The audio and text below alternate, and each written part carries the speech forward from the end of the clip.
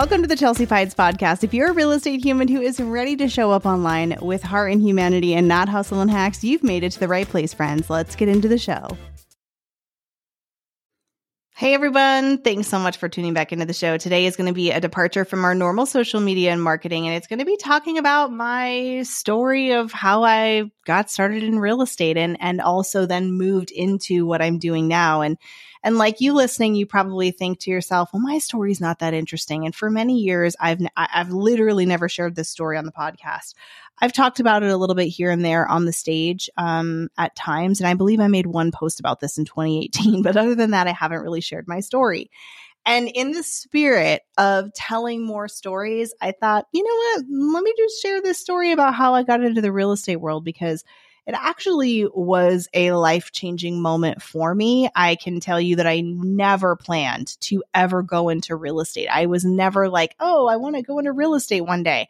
Probably a lot of you also had that experience. And I never, ever, ever envisioned that I would be a speaker, let alone a keynote speaker, a trainer, a coach, etc. And so I think that maybe, if nothing else, I'm going to try this storytelling thing. See, you're learning with me, because I'm going to put my money where my mouth is, or walk the walk. I'm working on the storytelling. I'm working on creating more content that can make a stranger feel like they already know me, or make somebody who feels like they know me a little bit know me even more. And perhaps you're going to get the lesson or feel seen or an uplift or say, oh my gosh, I had no idea. Something like that happened to me too. Maybe something like what happened to me is happening to you right now. And this will be a moment where you can feel like you're not alone. So let's dive into the story. Once upon a time, there was a young 20-something Chelsea. And I was working in college. I went to Arizona State University, and I was working in college at a gym, believe it or not. And I think it was because it was just like right down the way. And I was like really into working out. And so I thought, oh, that'll be fun to work at a gym. So I was a personal trainer, actually. And the owner of this gym, I ended up meeting with them and letting them know that I thought there were a few things that I could help change or improve. And it just sort of grew into this sort of mentorship, where this person helped me learn how to sort of run businesses and try all of these new things. It was really cool. And like many of you who probably learned on the job, I learned way more there than I ever did in college. And so I got really good at that and sort of the business aspect of it. And long story on that, they ended up shutting it down. And so my mentor helped me get another job at another national company. And there I met this really awesome guy named Brian, known as BP, which is now my husband. That was 24 years ago. 24 years ago. Well, I don't know. We just celebrated our 19th anniversary. So it was a long time ago. It's 23 years ago.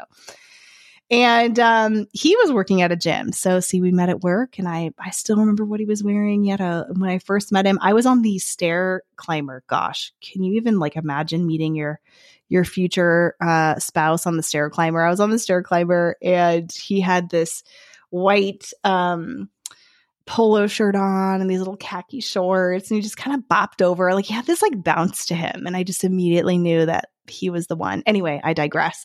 So we worked together there, and anyway, this mentor came back into my life a little while after I'd switched over to this company and met BP, and said, hey, I've got this opportunity. Would you be willing to move to another state and help take these failing companies and turn them around and make them win and profitable? I'm like, heck yeah, that sounds amazing. And so the only problem is we don't have anyone to do sort of the sales side of it. We need a few other people. And I'm like, I know this guy who's really good at sales. Of course, it was BP. So we end up moving and relocating to Portland, actually Sellwood, if you're familiar with the area outside of Portland. It was me and BP and a few other friends of ours that we had connected with. So we actually move up there. It was, four of us that moved out there, and two people shared a house, and me and BP shared a house. And it was really fun. Oh my gosh, we learned so much about the business, and we had a great time. And we were in our young 20s, just feeling like we were living the dream. We had like this super like adult cool job, and we had a good time. So as I'm kind of going through, because I was doing a lot of the accounting stuff, I started to notice something was off. And as I started looking into it more and more, we ended up on this call with my mentor, who, of course, brought us out there. Believe it or not, he had actually stolen all of our money. I know. Yeah, right. He took all 4 of the people, including me, that went out there, our entire year's salary. And so now we had no payment. And the people that brought us there, they couldn't pay us because they were in the red, right? And also all of the house payments that were supposed to be for both of the houses that they were renting for us for an entire year, gone. And first I was shocked. Like, oh my gosh, like I felt like I really trusted this. I was young. I didn't know. I was like, oh, everybody's trustworthy. Like, I can't even believe this is happening. And then I was panicked. I thought, oh my gosh, we have no money. And then I felt terrible because I brought 3 other people with me. And I was like, oh no, this is going to be a great adventure. And I just felt awful. So we didn't know anyone. We didn't have any money now. So we just opened up our doors and sold everything. Like literally, I was like, here's a Post-it note. This is $10. Take it. Like the chairs, the couch, the computer. Sold my computer. I sold my KitchenAid mixer for $50. And if anybody has any familiarity with KitchenAid mixer, it was like literally the most expensive thing I owned. And people were like, $50. Oh my gosh. So, it sort of like just became this like symbol for me because we'll get into that in a little bit. But so I sold everything. We packed what we could in our car, drove home, and we moved in with BP's mom, who is now my mother-in-law. I love her so much, Lou. And we lived in this little house. It was maybe like 1,000 square feet. And we lived there for, actually we lived there a couple of times with her.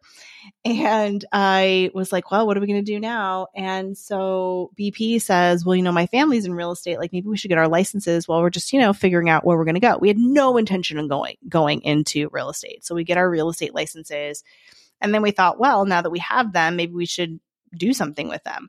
And I ended up, as did BP, we both ended up getting jobs in the new build community and did that for a number of years. And then I went into residential resale. And as I was getting into residential resale in around 2008, which was when the bizarre, horrible, whatever word you want to use about the market crashing, I ended up leaving being a full-time real estate agent because I was so sad. Sitting in these kitchens with families that were losing their home and there was like nothing I could do. And just to let you know, we lost our home. We tried to sell it. We tried to short sell it. It was just like they didn't even do, it's like couldn't even do anything. So we ended up losing our home. And that's when we moved back in with my mother-in-law for the second time. And my husband decided that he wanted to open up his own business. So why not? Why not open up your own business? And we were actually going to open up a personal training gym. See, there's like this gym theme.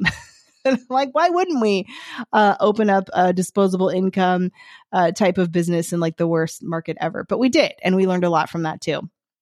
So fast forward, I'm like, you know what? I still want to stay in real estate, but I just can't do this. It's my soul is like so sad.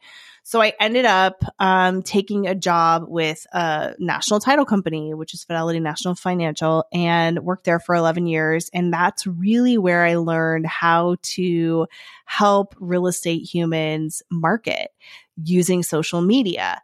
And that's how I started getting into it. I just started kind of learning Snapchat and then Facebook. And one thing led to another. And I had a class of 1 that became a class of 3, that became a class of 30, and then 300, and went on from there. And so that's how I got into what I'm doing now. I simply started teaching a very small class that, again, led to a little bit of a larger class, led to a larger one. And then I started writing blog posts about things.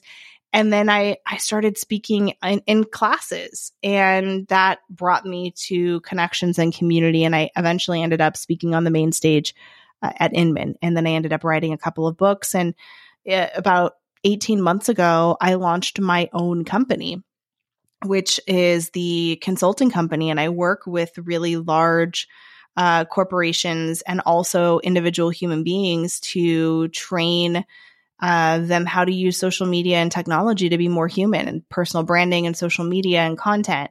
And so I'm really, truly have found my passion. And what I realized is that I did not know that I was destined to be a teacher. I love teaching. And one of the things that I thought was such a negative, because it takes my brain a few times. Like, I don't pick things up sometimes right away like a lot of other people. And I'm neurodivergent and all the things. And so I had to break things down in a specific way for me to understand it.